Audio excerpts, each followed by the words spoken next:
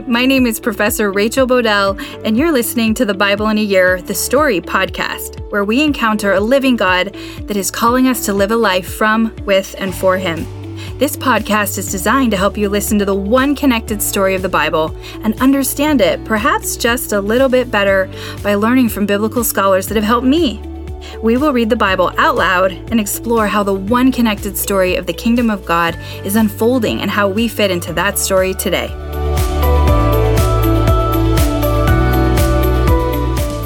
This is day 37, and I'm reading from the NIV version of the Bible, Exodus 15 and 16, Leviticus 11, and Psalms 53.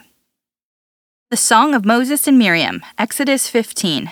Then Moses and the Israelites sang this song to the Lord. I will sing to the Lord, for he is highly exalted. Both horse and driver he has hurled into the sea. The Lord is my strength and my defense. He has become my salvation. He is my God, and I will praise him. My father's God, and I will exalt him. The Lord is a warrior. The Lord is his name. Pharaoh's chariots and his army he has hurled into the sea. The best of Pharaoh's officers are drowned in the Red Sea. The deep waters have covered them. They sank to the depths like a stone. Your right hand, Lord, was majestic in power. Your right hand, Lord, shattered the enemy. In the greatness of your majesty, you threw down those who opposed you. You unleashed your burning anger. It consumed them like stubble. By the blast of your nostrils, the waters piled up. The surging waters stood up like a wall. The deep waters congealed in the heart of the sea. The enemy boasted, I will pursue, I will overtake them, I will divide the spoils, I will gorge myself on them, I will draw my sword and my hand will destroy them. But you blew with your breath, and the sea covered them.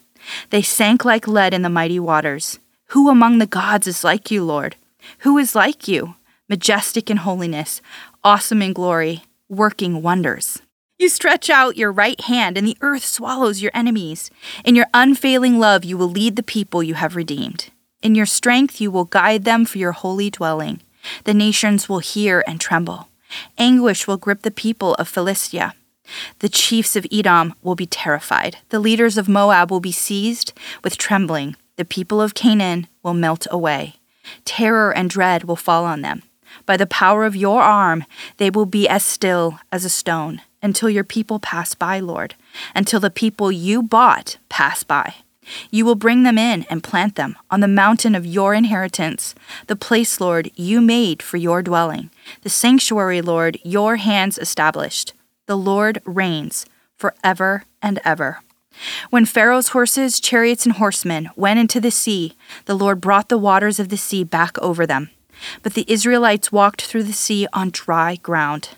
Then Miriam, the prophet, Aaron's sister, took a timbrel in her hand, and all the women followed her. With timbrels and dancing, Miriam sang to them, Sing to the Lord, for he is highly exalted. Both horse and driver he has hurled into the sea. Then Moses led Israel from the Red Sea, and they went into the desert of Shur. For 3 days they traveled in the desert without finding water. When they came to Marah, they could not drink its water because it was bitter. That is why the place is called Marah. So the people grumbled against Moses, saying, What are we to drink? Then Moses cried out to the Lord, and the Lord showed him a piece of wood. He threw it into the water, and the water became fit to drink. There the Lord issued a ruling and instruction for them and put them to the test. He said, If you listen carefully to the Lord your God, and do what is right in his eyes, if you pay attention to his commands and keep all his decrees, I will not bring on you any of the diseases I brought on the Egyptians, for I am the Lord who heals you. Then they came to Elim, where there was 12 springs and 70 palm trees, and they camped there near the water. The whole Israelite community set out from Elim and came to the desert of Sin, which is between Elim and Sinai. On the 15th day of the 2nd month, after they had come out of Egypt, in the desert, the whole community grumbled against Moses and Aaron. The Israelites said to them, If only we had died by the Lord's hand in Egypt. There we sat around pots of meat and ate all the food we wanted, but you have brought us out into the desert to starve this entire assembly to death. Then the Lord said to Moses, I will rain down bread from heaven for you. The people are to go out each day and gather enough for that day. In this way I will test them and see whether they will follow my instructions. On the 6th day they are to prepare what they bring in. and that is to be twice as much as they gather on the other days. So Moses and Aaron said to all the Israelites, "In the evening you will know that it was the Lord who brought you out of Egypt, and in the morning you will see the glory of the Lord, because he has heard your grumbling against him. Who are we that you should grumble against us?"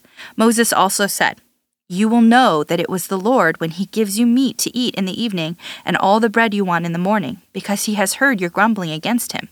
Who are we? You are not grumbling against us, but against the Lord." Then Moses told Aaron, "Say to the entire Israelite community, 'Come before the Lord, for he has heard your grumbling.'" While Aaron was speaking to the whole Israelite community, they looked towards the desert, and there was the glory of the Lord appearing in the cloud. The Lord said to Moses, "I have heard the grumbling of the Israelites. Tell them, at twilight you will eat meat, and in the morning you will be filled with bread. Then you will know that I am the Lord your God." That evening quail came and covered the camp, and in the morning there was a layer of dew around the camp. When the dew was gone, thin flakes like frost on the ground appeared on the desert floor. When the Israelites saw it, they said to each other, "What is it?" For they did not know what it was. Moses said to them, "It is the bread the Lord has given you to eat. This is what the Lord has commanded. Everyone is to gather as much as they need. Take an omer for each person you have in your tent." The Israelites did as they were told. Some gathered much, some little, and when they measured it by the omer, the one who gathered much did not have too much, and the one who gathered little did not have too little. Everyone had gathered just as much as they needed. Then Moses said to them, "No one is to keep any of it until morning." However, some of them paid no attention to Moses. They kept part of it until morning, but it was full of maggots and began to smell. So Moses was angry with them. Each morning, everyone gathered as much as they needed, and when the sun grew hot, it melted away. On the 6th day, they gathered twice as much, 2 omers for each person, and the leaders of the community came and reported this to Moses. He said to them, "This is what the Lord commanded. Tomorrow is to be a day of Sabbath rest, a holy Sabbath to the Lord. So bake what you want to bake and boil what you want to boil. Save whatever is left and keep it until morning." So they saved it until morning, as Moses commanded, and it did not stink or get maggots in it. "Eat it today," Moses said, "because today is a Sabbath to the Lord. You will not find any of it on the ground today. 6 days you are to gather it, but on the 7th day, the Sabbath, there will not be any."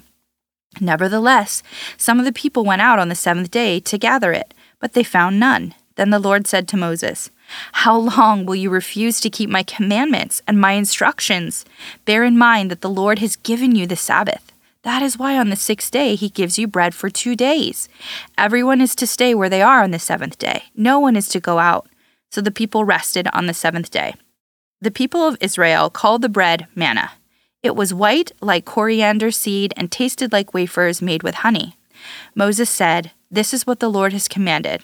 Take an omer of manna and keep it for the generations to come, so they can see the bread I gave you to eat in the wilderness when I brought you out of Egypt." So Moses said to Aaron, "Take a jar and put an omer of manna in it, then place it before the Lord to be kept for the generations to come." As the Lord commanded Moses, Aaron put the manna with the tablets of the covenant law so that it might be preserved.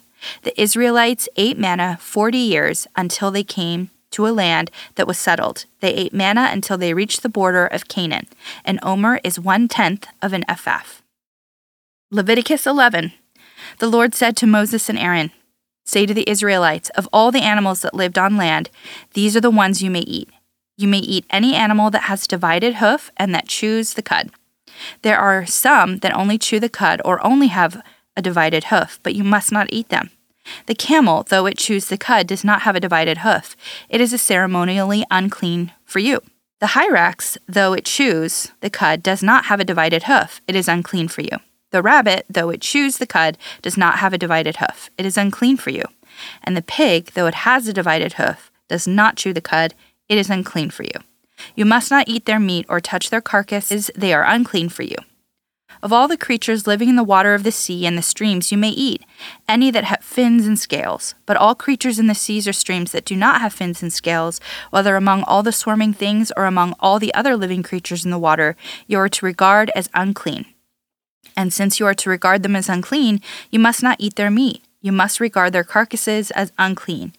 Anything living in the waters that does not have fins and scales is to be regarded as unclean by you.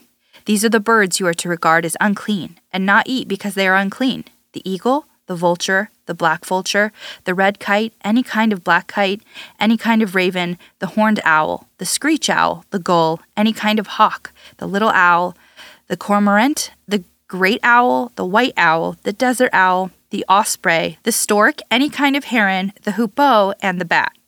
All flying insects that walk on all fours are to be regarded as unclean by you. There are, however, some flying insects that walk on all fours that you may eat. Those have jointed legs for hopping on the ground. Of these you may eat any kind of locust, catid, cricket, or grasshopper, but all other flying insects that have 4 legs you are to regard as unclean. You will make yourselves unclean by these. Whoever touches their carcasses will be unclean till evening. Whoever picks up one of their carcasses must wash their clothes, and they will be unclean till evening. Every animal that does not have a divided hoof or that does not chew the cud is unclean for you. Whoever touches the carcass of any of them will be unclean. All of the animals that walk on all fours, those that walk on their paws, are unclean for you. Whoever touches their carcasses will be unclean till evening.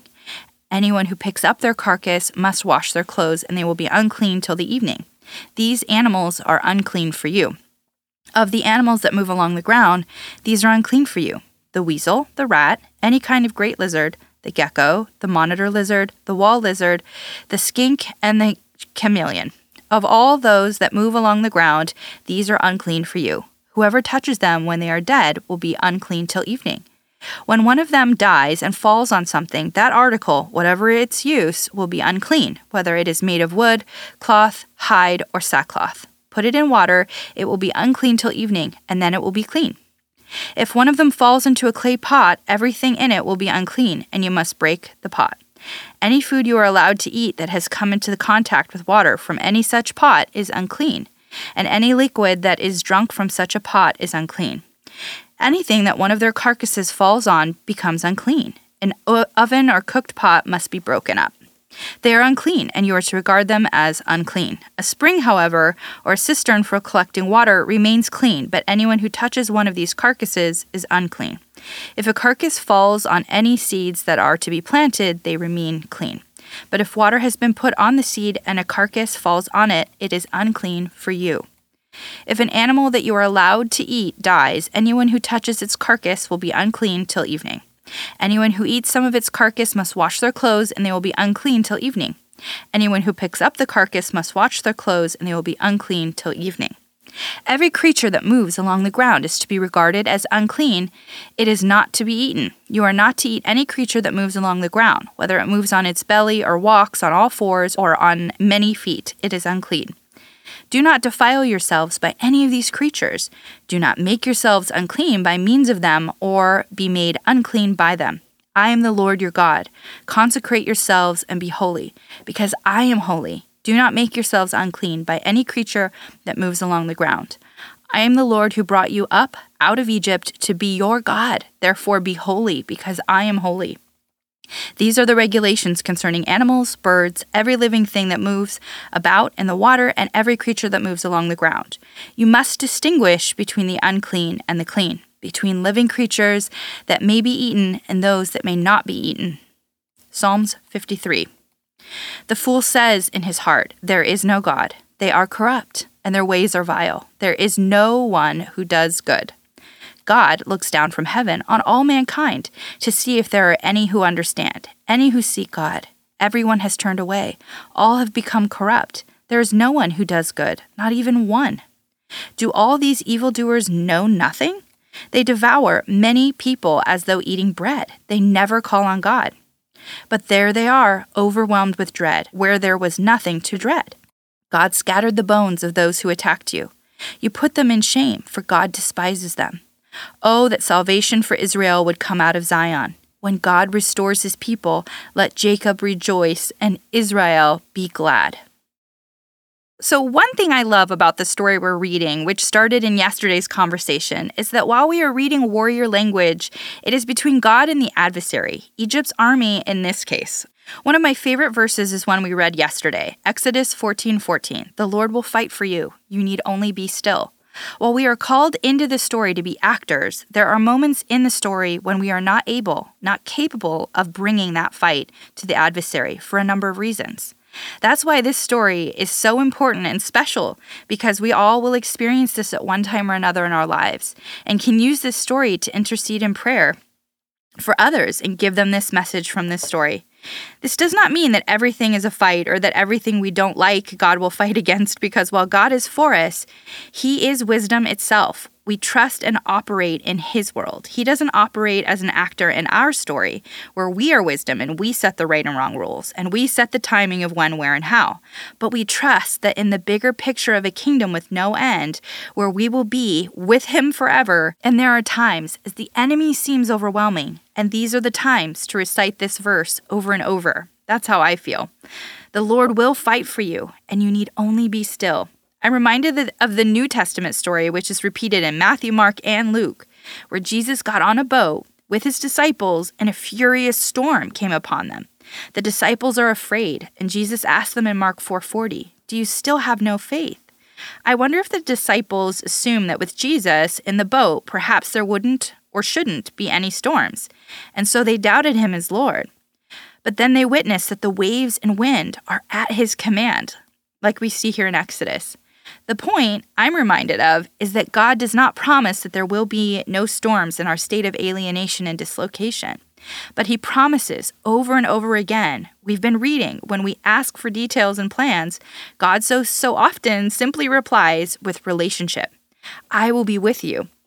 Psalms 23 verse 4, which I think so many of us know, I think it's sometimes misunderstood to mean that God will protect us, meaning avert crisis from ever happening to us, when the verse actually says, even though I walk through the valley of the shadow of death, I will fear no evil, for you are with me. Your rod and your staff, they comfort me.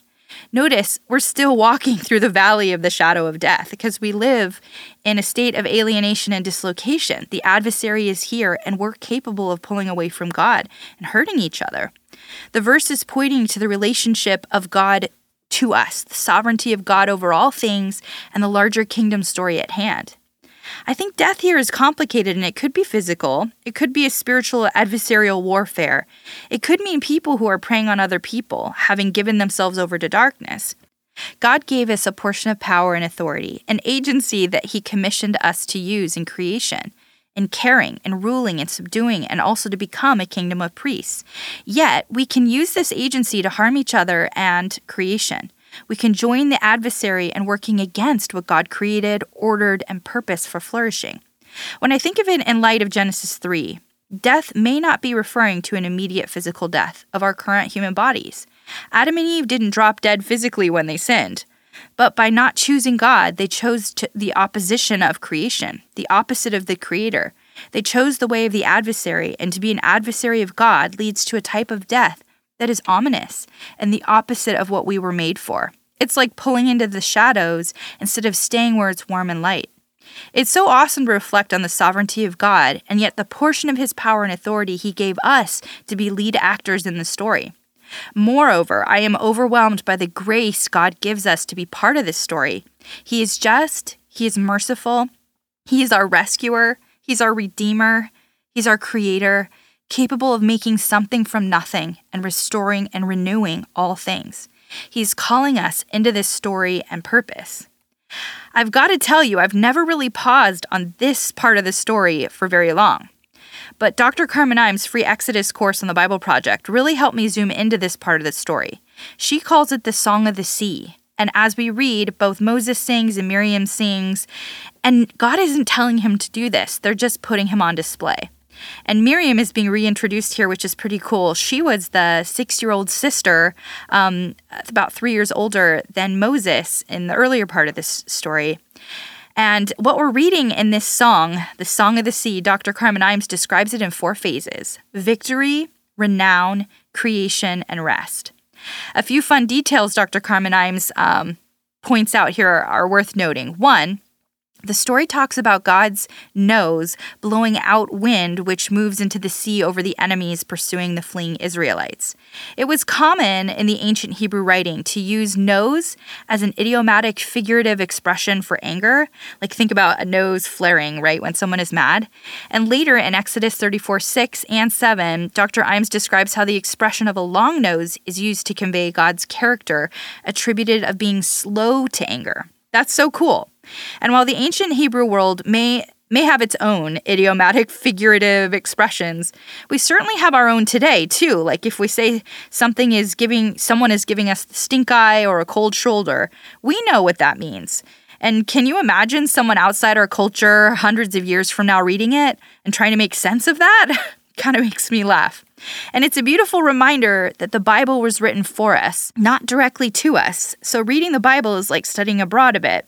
To understand it well and reduce the likelihood of misunderstanding and misrepresentation, we have to keep leaning into our understanding of the original language and cultural context to read out of Scripture the wisdom God wants to share instead of unintentionally reading our own culture into it and or skipping over these really important discerning insights we would have otherwise missed. In this first theme, victory, that Dr. Carmen Imes describes, we see how Yahweh's sovereignty was depicted over all the other gods and how he is justice itself. Dr. Imes gives tremendously more detail in her amazing class, but I love how she describes God's justice as she calls it a lex talionis, a punishment that fits the crime. And it really is, it makes more sense as she's describing it in Hebrew. So God's justice is not ever revenge or vengeance. We keep reading how God gives a portion of authority and power to people, and he's slow to anger. But when we keep corrupting and decreating with our portion of power and authority, that there is this point at which God says, enough is enough. And not in a vengeful or retribution type of way, but with extreme precision and typically a way out through mercy. God brings justice and turns those who refuse over to decreation and corruption. They have chosen over God himself and the purpose they were created for, decreation. And this song anticipates all of this, right? So perhaps it's like the marketing message that is used to pass down this important story for generations to come. I mean, songs can do that, right?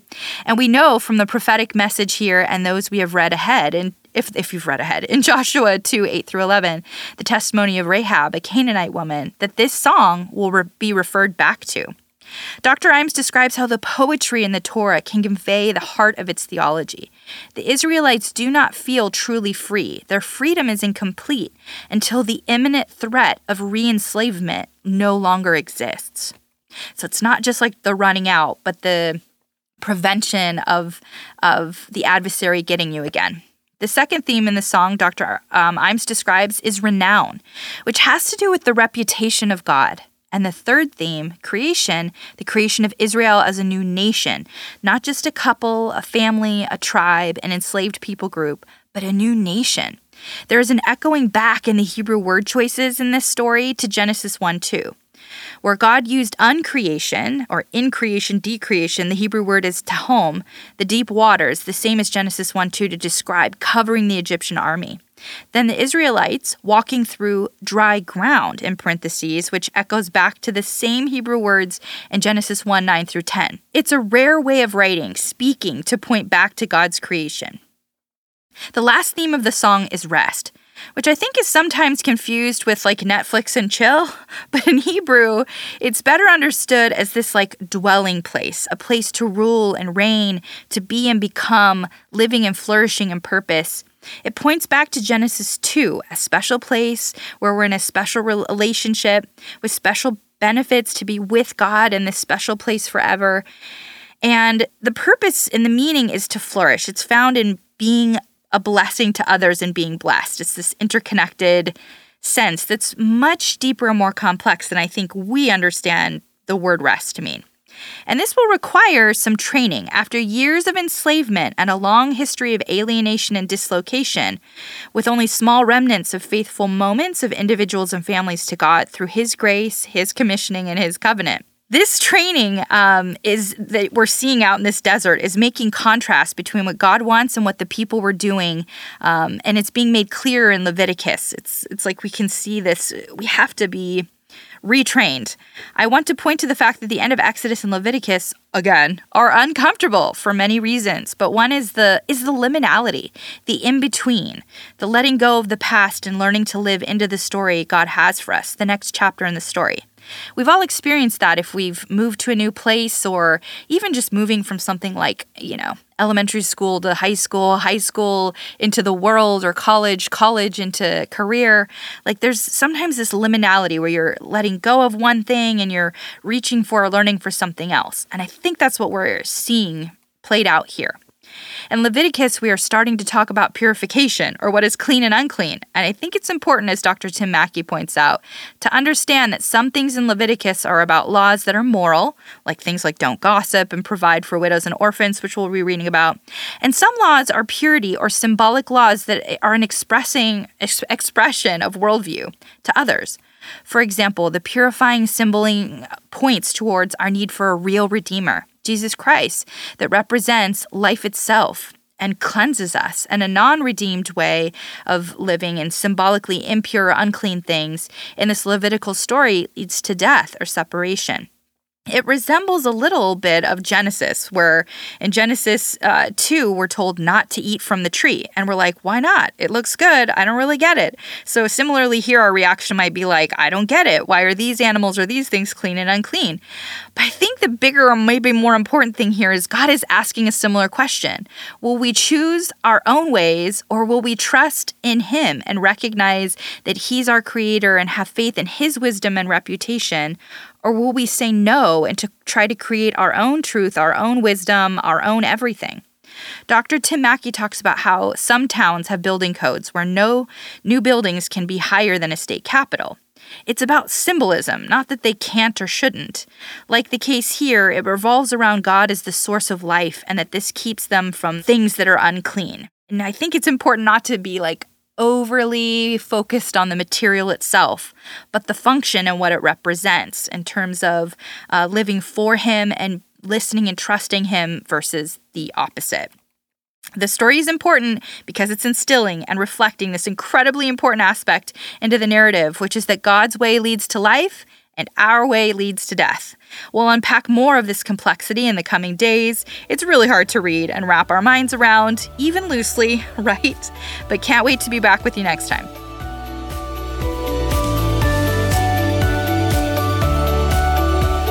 Pray for me, I'm praying for you. My prayer is this, found in Philippians 1:9-11, that your love may abound more and more in knowledge and depth of insight, so that you may be able to discern what is best and may be pure and blameless for the day of Christ, filled with the fruit of righteousness that comes through Jesus Christ, to the glory and praise of God. What is this fruit? It is love, joy, peace, patience, kindness, goodness, faithfulness, gentleness, and self-control. Against such things there is no law. Galatians 5:22-24. See you tomorrow.